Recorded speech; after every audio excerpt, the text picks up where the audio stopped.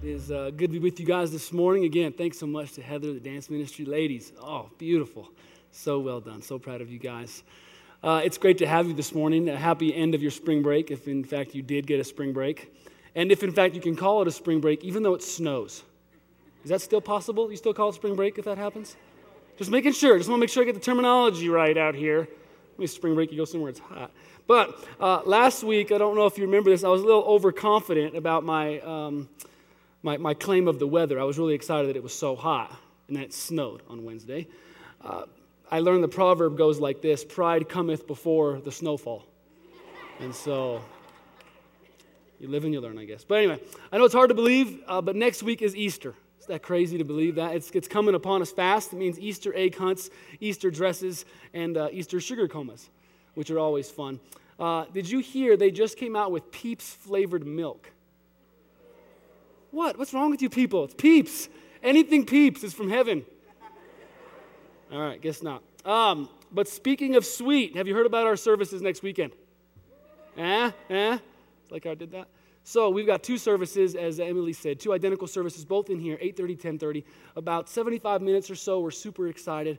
Hopefully we'll get a lot of visitors, a lot of your friends, family members, neighbors, coworkers, classmates. Bring them with us, or bring them with you to be with us. We're excited about the morning. Shar is going to set up some pretty cool experiential learning stations downstairs in the kids' wing. So either before, after, even if you need to during service, you can go down and be a part of those things. Should be a great morning.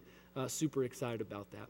If you're here for the first time, we're walking through a series called The Story, utilizing this resource right here. What we're doing in this series is we're trying to connect all the different dots of Scripture to each other, to see how they all make sense of and are a part of one another, and also how we can connect all of those dots to our story and help make sense maybe of our life and what we've been going through. If you are joining us maybe for the first time or first time in a long time, stop by the Welcome Center. We've got a bunch of copies of the story. We want to all be on the same page, literally. So grab a copy.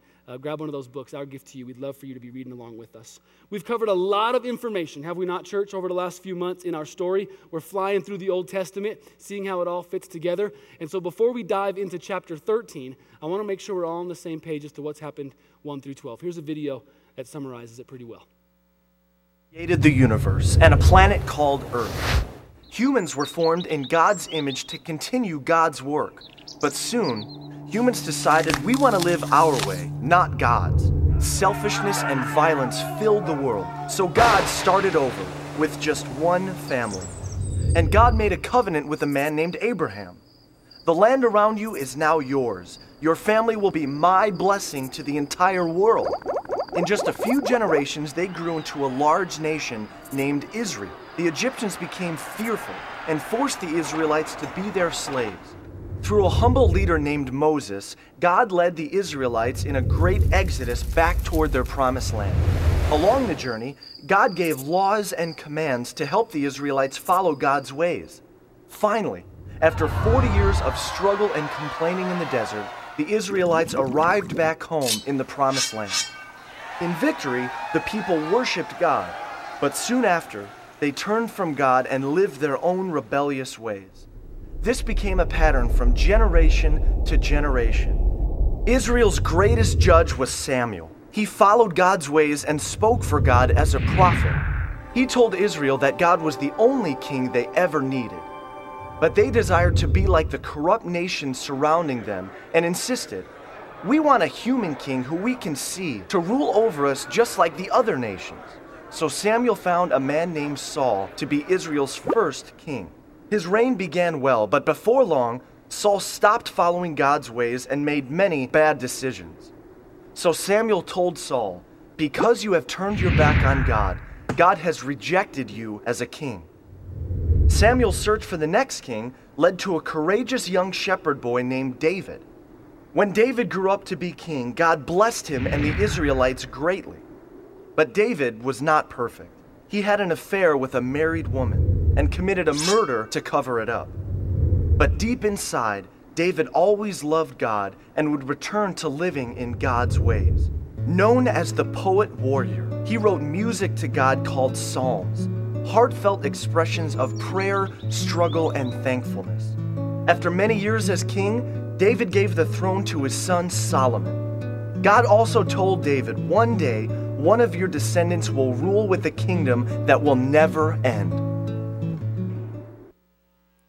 There's no story like the story of God. There's no storyteller like God. What's crazy, though, is this story about life and loss and love and everything in between. That story, it's not just one you have to read about. It's one you actually get to live out. And so we're hoping that you get to see yourself and hopefully lose yourself, maybe find yourself in that story. So that's where we've been. We all on the same page? We're good to go? Ready to move forward now? Chapter 13. Let me pray about where we're going this morning, and we'll do it. Father, thank you for this place. We assemble here. We gather here in your name, seeking your face, wanting to hear a word, Lord, from your voice. Would you show up in mighty ways like you have in the days of old? Would you speak in powerful ways? Would you touch each of us in a way that we need right now, God? Would you change us from the inside out? Would you fill us with your spirit instead of our own? Because your spirit is full of life and joy and peace and faithfulness and goodness, Father God.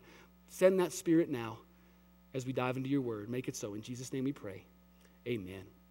How many have heard about the most interesting man in the world? A certain adult beverage company has used him as their poster boy. I love these commercials, right? The most interesting man in the world. When he drives a car off the lot, its price increases in value. If he were to punch you in the face, you'd have to fight off a strong urge to thank him. He never says something tastes like chicken, not even chicken. His tears can cure cancer. Too bad he never cries. The most interesting man in the world. But have you ever heard about the smartest man in the world? Now, I'm sure most of us have friends or family who are self-proclaimed as such, who believe they are that person. But this morning, we're actually going to read about the man who was that person, smartest man in the world. What would you call somebody who had more money than Bill Gates and Jay-Z, sold more albums than the Beatles and Taylor Swift, wrote a book on romance that outsold all of Nicholas Sparks' books combined, who was more sought after for advice than Dr. Phil? Who would you call that person? I'd call him swamped. But the Bible would call him Solomon. There's a name for a man who did all of those things and then some. We just learned in that video, God's people wanted a king. They wanted to be like everybody else. So they chose a man named Saul, a man who was tall, dark, and handsome, but a man who ended up being twisted, dense, and a handful. So God redeemed the situation, as he always does, and he anointed a new king. He instead, this time, lifted up a shepherd boy named David, who had a heart who pleased God's heart. But that was so last week, so chapter 12. So now we move into chapter 13. See, David is nearing the end of his life, and so now it's time for this king, the one chosen by God, to choose another in his place, to choose one of his sons to sit on the throne when he leaves. So the chapter begins with the death of King David and the passing of the torch to his son Solomon. Solomon's really known for four things. We're going to study these this morning: his wisdom, his wealth, his wives, and his work on the temple. Let's start with his wisdom. Let me ask you a question. What's the best piece of advice you've ever received? Maybe it was a coach, a parent, teacher, mentor. Somebody said something to you and it stuck forever. You couldn't ever get it out of your head, and it just changed the way you saw life or maybe saw your place in it. Any ideas? Anything come to mind? Best piece of advice ever?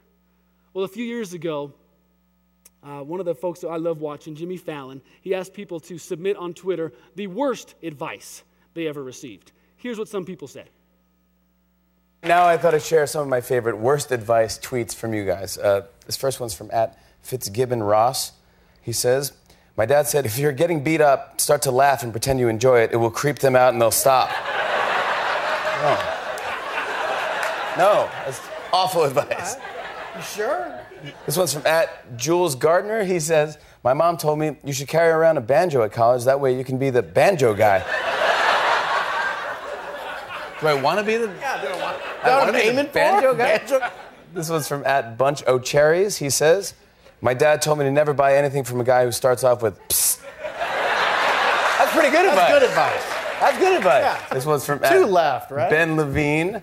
He says, "My dad warned me never to blink during job interviews." When do I start? I can start next week. Pleasure seeing you. Thanks, I'll do it. This one's from @LilDrill. She says, "My sister asked my dad how to lose weight. His advice was just stand with one leg on the scale, the other on the ground." Incredible weight loss system, yeah. I lost 100 pounds.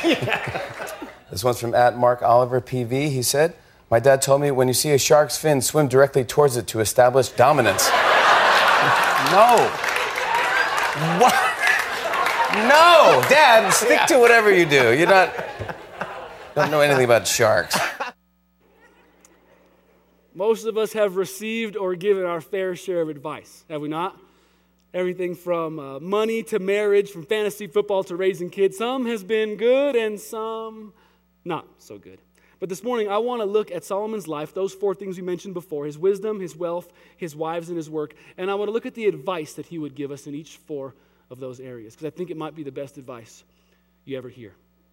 Early in his reign, God comes to Solomon in a dream, and he asks him a question, and it's a question that most of us have only ever dreamt about. It's on bottom of page 176 in your storybook, 1 Kings 3. At Gibeon, the Lord appeared to Solomon during the night in a dream, and God said, "Ask for whatever you want me to give to you." You thought Aladdin had it good. Solomon answered, "Now, Lord, my God, you have made your servant king in place of my father David. But I'm only a little child and do not know how to carry out my duties. Your servant is here among the people that you have chosen, a great people, too numerous to count or to number. So give your servant a discerning heart to govern your people and distinguish between right and wrong. For who is able to govern this great people of yours? Give me wisdom," he says. The Lord was pleased that Solomon had asked for this. So God said to him, "Since you have asked for this, and not for a long life or wealth for yourself, nor have you asked for the death of your enemies, but for wisdom in administering justice, I will do what you have asked. I will give you a wise and discerning heart. So there will never be anyone like you, nor will there ever be. Never has, never will." This story reminds me of a guy who walked into a diner one time with an ostrich.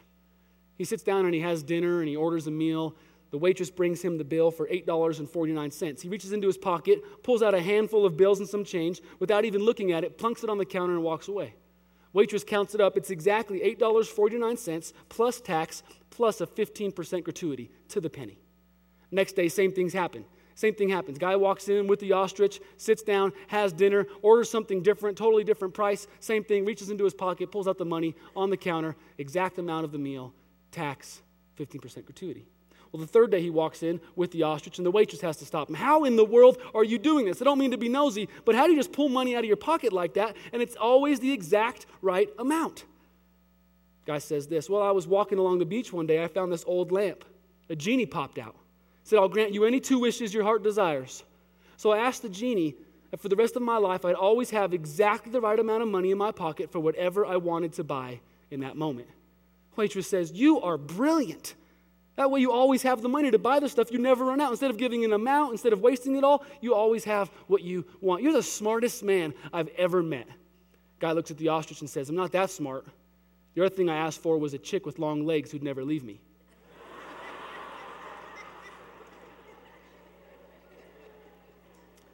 That situation, probably hypothetical for that guy and hypothetical for us, but it wasn't hypothetical for Solomon. It actually happened for that man, but instead of a genie, it was God.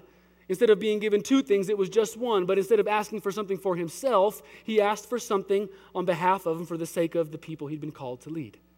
Whatever you want, Solomon, is yours. No limits, no boundaries, no rules. What is it that you want? And he says, "Give me wisdom for the sake of everybody else." Here's Solomon's first piece of advice for us. Ask God to make you a blessing and not simply to give you blessings. See, Solomon's life, his legacy, they start off so strong because his eyes, his focus were not on himself. And thus when he's given this request or given this offer, his answer is not something for himself. It was a request to become someone who would be a blessing to others, not just for a bunch of blessings for himself. Instead of getting a gift, he wanted God to make him a gift. And boy, was God glad to grant that request. Look at 1 Kings 4:29. So God gave Solomon wisdom and great insight, a breadth of understanding as measureless as the sand on the seashore. Solomon's wisdom was greater than the wisdom of all the men in the east and greater than all the wisdom of Egypt. His fame spread throughout the surrounding nations. He spoke 3,000 proverbs. His songs numbered 1,005. Don't forget those 5. He described plant life. He taught about animals and birds, reptiles and fish. Men of all nations came to listen to Solomon's wisdom. They were sent by all the kings of the world, for everyone had heard of his wisdom. So Solomon not only gained wisdom, he became the wisest man to ever live. Everything from biology to zoology, everything from engineering to economics. This man knew a little something about everything. Much of his wisdom is recorded for us in the biblical books of Proverbs, Ecclesiastes, and Song of Solomon. When you're flipping through, that's where these books come from, the life and wisdom of Solomon. Now, the first situation where Solomon encountered something where he needed to rely upon this wisdom happened one night. 2 prostitutes came to him, 2 women. Both had given birth to baby boys just a few weeks before. But during the night, one of the baby boys passed away. So the mother who lost her son snuck over and stole the baby boy from the other lady.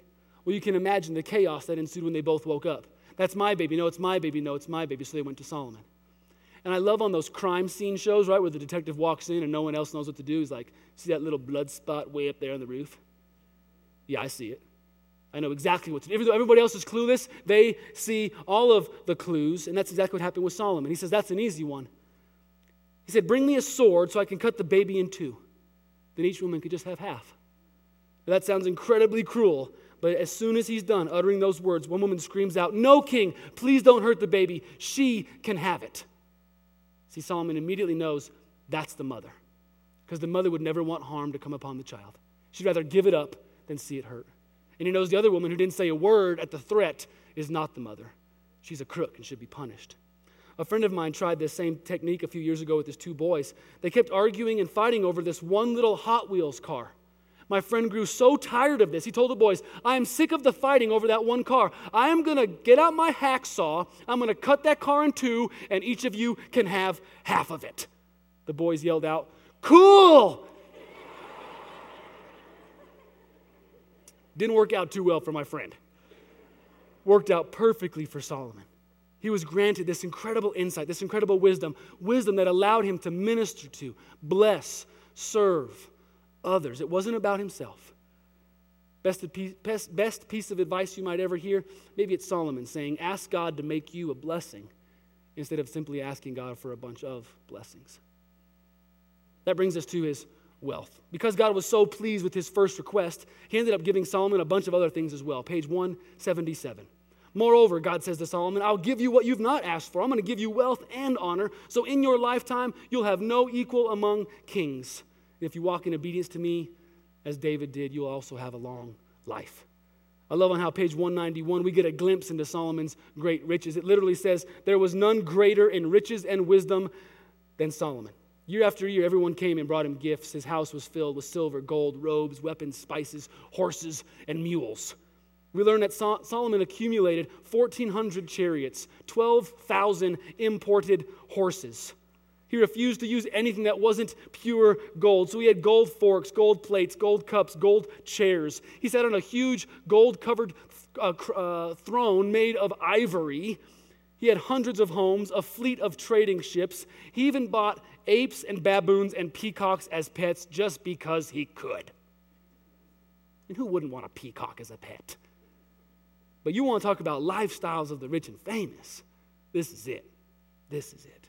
And even though Solomon had it all, even though he tried it all, even though he could buy it all, at the end of it all, this is what he said.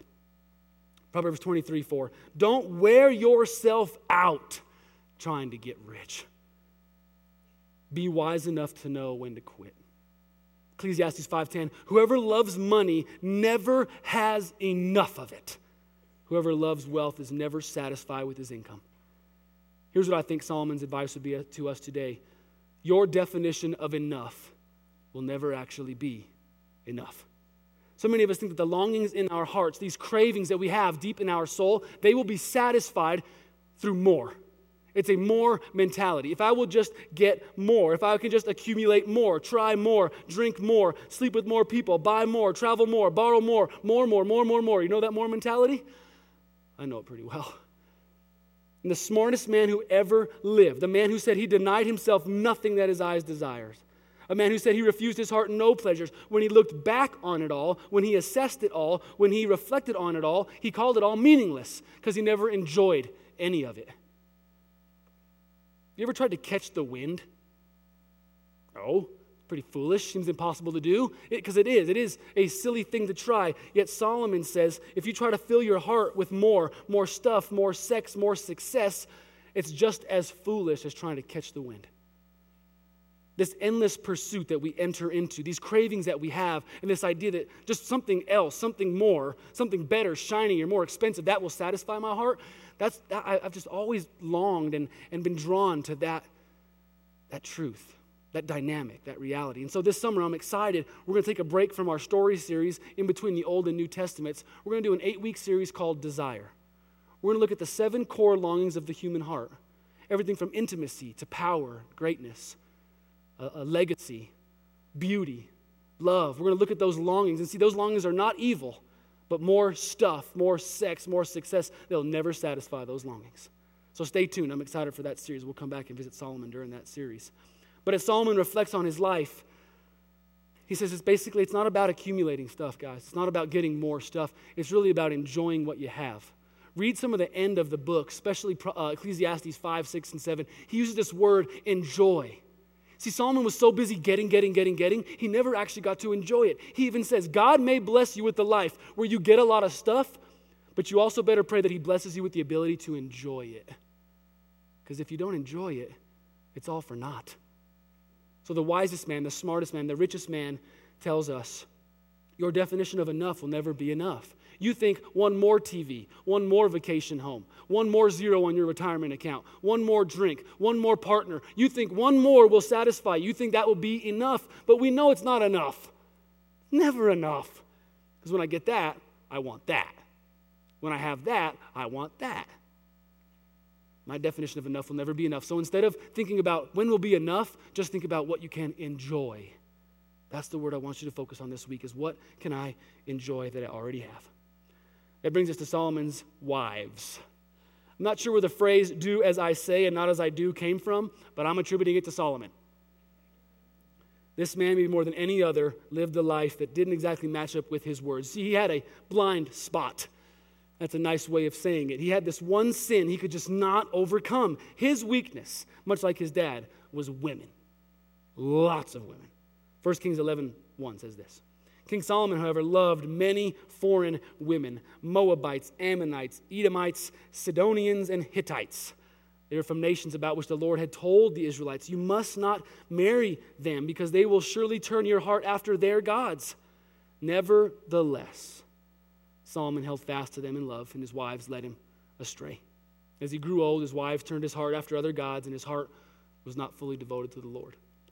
Many of you know if you put a frog in a pan of boiling water, hopefully you don't make a habit of doing that, but it'll immediately jump out to save its life, and for good reason, because it's scalding hot water. But if you put that same frog in lukewarm water, he'll sit there as if I just prepared a little bubble bath for him. But then as I gradually turn up the heat, Kermit stays put. And eventually that water gets warmer and warmer. He doesn't even realize his bath is turned into a boiling cooker that's about to kill him. Well, that same thing happened to Solomon. He became lackadaisical with his lovers. The heat got cranked up, and eventually he got cooked. Solomon's wives, I'm not just talking about 2 or 3 here, or even 11 like his dad. Solomon had 700 wives. Can you even fathom that? Guys, that just seemed like the oddest thing ever. I mean, 700 ladies, 700 cycles, 700 mother-in-laws.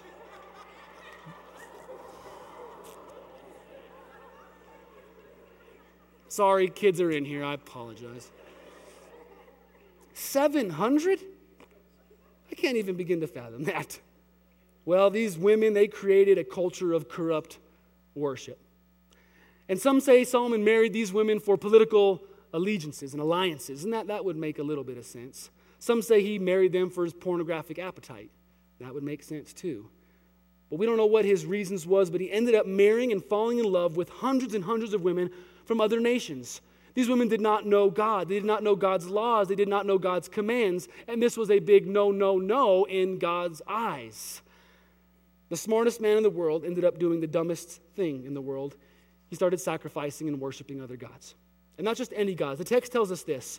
On a hill east of Jerusalem, Solomon built a high place for Chemosh, the detestable god of Moab, and for Molech, the detestable god of the Ammonites. He did the same for all of his foreign wives who burned incense and offered sacrifices to their gods. Now, to the casual reader, that means nothing, but the worship of Molech and Chemosh It's called detestable because it revolved around child sacrifice. You honestly offered up your youngest or your oldest or whoever you had, your kids, in honor of these gods. And since the Israelites had entered this land, God said, don't you dare do what they do. You will never sacrifice your kid on my behalf. I will do it on your behalf, but I will never have you do it for me. And so when Solomon starts to do this, a major turn happens in his life. You see, his career began as he reunited a baby with its rightful mother. His career really came to an end as he started taking the lives of other babies. So I think Solomon's advice to us would simply be this: don't marry 700 pagan women. Best advice you'll ever hear. Maybe it sounds more like this: only give your heart to someone who is pursuing the heart of God. Only give your heart away to someone who's given their heart away to the Lord. Giving your heart away. The New Testament calls it being yoked with someone. It means this. It means that you are so emotionally involved, so relationally invested, so physically connected, you cannot break free from that other person without major force, without major trauma. A yoke was something that two oxen were bound together with. This piece of wood that they could not break free of on their own. So giving your heart away to somebody or being yoked with them means that their actions, their attitudes begin to affect you, and sometimes negatively so. They do this, and so you do this. They go this way, so you go that way. They start to walk down that path, so you do. They say yes to that, they agree with that, they start to believe that, and so do you. And God says he cannot have his people give their heart away to non-believers. They cannot be yoked with non-Christians. Now here's the thing, church. I think that giving your heart away, at least in my own opinion and experience, it happens at different times for different people. See, a girl took a risk on me and dated me as a non-Christian when we were 17. So I'd never say, stay away at all costs, forever and always. I'd be a fool to say that. But giving your heart away means something a little different. It happens at different times for all of us. Some of you, you give your heart away when that person looks at you from across the room. It's like, here! Others of you can date for years and kind of stay, at least with your heart still somewhat in here. Now, if you broke up with that person, separated yourself from that person, it'd still be hard. There'd still be pain, wouldn't there? But you could at least get back from them what you've given. If you give your heart away, you'll never get it back. And so I think it's important, especially youth, that you think critically as it pertains to who you date, who you say yes to, who you invest in, who you give your heart to. Even if you love that other person, even if you've been together for years, if they're not seeking the Lord's heart, they cannot handle your heart. They won't be responsible with your heart. So befriend them, possibly date them, but at some point, when you start to give your heart away to that person, you have to make a decision. I'm only going to give you this if you've given yours to the Lord. And I've had friends make that ultimatum with people. Listen, I love you and I want to be with you, but I feel like I'm yoked with you. I feel like everything you're doing is affecting me, and I cannot continue in this relationship unless I see you make some headway with the Lord. It's a hard conversation. But we got to follow Solomon's advice. Only give your heart away to those who have given theirs to the Lord. Make sense? I think it's some of the best advice you'll ever hear. The fourth thing Solomon was known for was his work. Solomon's father, David, asked God if he could build him a house that was a little bit more worthy of God's name. They'd basically been using a pop-up tent called the tabernacle. David said, you need more than this. You deserve more than this. Well, God said no to David's request. There's a whole sermon there about God's no. So what he did instead of building the temple was he got everything ready for his son to build the temple. And boy, did Solomon build one. If there were ever a house worthy of being on cribs, it was this one, God's house. The temple that Solomon built. According to biblical record, 180,000 men worked day and night for 7 years to construct this temple. It wasn't necessarily all that huge, but it was incredibly ornate and incredibly beautiful. Bronze pillars, gold-covered walls, intricately carved furnishings. This was awe-inspiring, to say the least. But you see, the temple was not so much about the structure itself as it was about who was going to live within it. It wasn't about the structure as much as it was about the spirit that was going to fill it. Page 186. Solomon said, Lord, I have indeed built a magnificent temple for you, a place for you to dwell forever. Then Solomon stood before the altar of the Lord in front of the whole assembly of Israel, spread out his hands toward heaven, and he said, Lord, God of Israel, there is no God like you. In heaven above or earth below, hear the cry and the prayer that your servant is praying. Arise, Lord, and come into this resting place. You and the ark of your might. May your priests be clothed with salvation. May your faithful people rejoice in your goodness. Solomon is finished praying. Fire came down from heaven and consumed the offerings and sacrifices, and the glory of the Lord filled the temple. Then Solomon stood and blessed everyone in a loud voice, saying, May the Lord our God be with us as he was with our ancestors. May he never leave us or forsake us. And may all the people of the earth know that the Lord is God and there is no other. Wow. This leads us to Solomon's last piece of advice, and definitely the most important one. Having God at the center of your life is far more important than anything you do in this life. See, all the proverbs, all the building projects, all the imports, all the exports, all the peacocks, all the women, all the gold, all the experiences that Solomon had, nothing compares to this very moment. The moment when Solomon looks to heaven and he says, God, I want you to come from that place to this place. I want you to go from being out there to being in here. This is Solomon's crowning achievement. This is his single most wisest decision, his smartest thing, his intelligence, all led to this one invitation. God, come down here. If God doesn't fill that temple, it's just another building, just another ornate religious structure, just another space taking up space. But if God does come, if his Spirit does reside in that place, everything is different. And the same is true for each and every one of us. If God doesn't fill us, if God's not at the center of our lives, if God doesn't come in here, which Paul would say is the new temple, if God doesn't fill this space, then it's a dead space. And eventually it will rot in the grave. But if the Spirit comes into this space, if God is at the center of my life, then my life is changed. Everything is changed forever. See, if Solomon's life and his words teach us anything, it's that knowing the God who made it all is actually the point of it all. Solomon got so many things wrong, something that most of us can relate to, but he got this one thing right, and so can you. You can ask God to be the center of everything, to go from out there to in here. You can invite him to come in. You can invite him to dwell and to live with you. And the wisest thing you could ever do is to welcome God into your life. The wisest thing you could ever do is to ask Jesus to come down and to live in you and with you. The wisest thing you could ever do is to invite Jesus into your heart. See, when Jesus showed up on the scene, you know what the crowds were saying? They said, the one who's greater than Solomon has come. One who's greater than Solomon. Solomon was the best of the best of the best. No, one who's greater than Solomon has come. And on that Palm Sunday, what the girls depicted so powerfully with the palm branches, what they were doing is they were saying, God, come in, Hosanna, save us. Go from being out there to being in here with us. And what they did on that first Palm Sunday, I think some of us need to do on this Palm Sunday. The wisest thing you could ever do is to join the cry of heaven, join the cry of Solomon, join in the cry of Palm Sunday and say, God, come in and save us. Come in and be with us. At the end of his days, Solomon would say this, some of his last words. The fear of the Lord is truly the beginning and end of all wisdom. Fear God, he says. Keep his commands. That's the point of your entire life.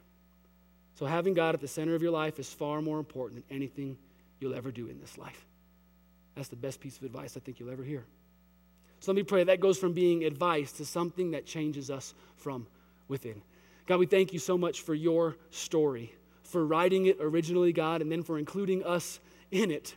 Thank you that we don't only have to just listen to this story, but that we're a part of it, God, that our lives make sense as we make sense of characters who lived long ago. And maybe nowhere is that more true than when it comes to Solomon, God, that his life is an example for us to learn from. God, would you help us to realize the truths that Solomon learned in the course of his life? And we don't have to be so dull, so foolish to have to relearn those things ourselves. God, would you help us to be a blessing and to stop asking for blessings? We have enough blessings. Now it's time for us to live out Abraham's call to be a blessing. Help us to turn our eyes away from ourselves and on to those around us. God, we also pray that you will help us to know when enough is enough. Help us to realize that having more of whatever it might be will never satisfy our heart. Only you will satisfy our heart. Help us to enjoy what we have. Help us to just, even today, enjoy that old car on the way home, to enjoy that sack lunch that we brought with us, God. Help us to enjoy the little things that we have and not want something so much bigger, so much grander, something we think will help us have life. God, we pray that our hearts will be hearts that are devoted to yours, and that we will give our hearts away only to those who've given their hearts to you. Lord, help us to love, befriend, minister, and serve non-Christians, but help us to be careful not to give our hearts away to them, God. They cannot hold them. They're not worthy to receive them. They will hurt them, lead them astray. Help us to stay strong, God, to give our hearts to those who've given their hearts to you. And God, maybe more than any other piece of advice, would we invite you in? Like Solomon, would we ask you to come down, to come and live with and live in us? Would you be the center of it all? This building, this world, our lives mean nothing if your Spirit doesn't descend and fill this place. So would it come, God, in each of our hearts? Maybe now some of us are even praying that prayer for the very first time. That Jesus, you would be the center of it all. That Jesus, you would go from being out there in an abstract concept to an intimate relationship and a lover that I know by name. Help us, God, to make you the center of it all, not worry about what we're doing in life, but that you're at the center of our life. Please make it so. Help us to be wise like Solomon. In Jesus' name we pray. Amen.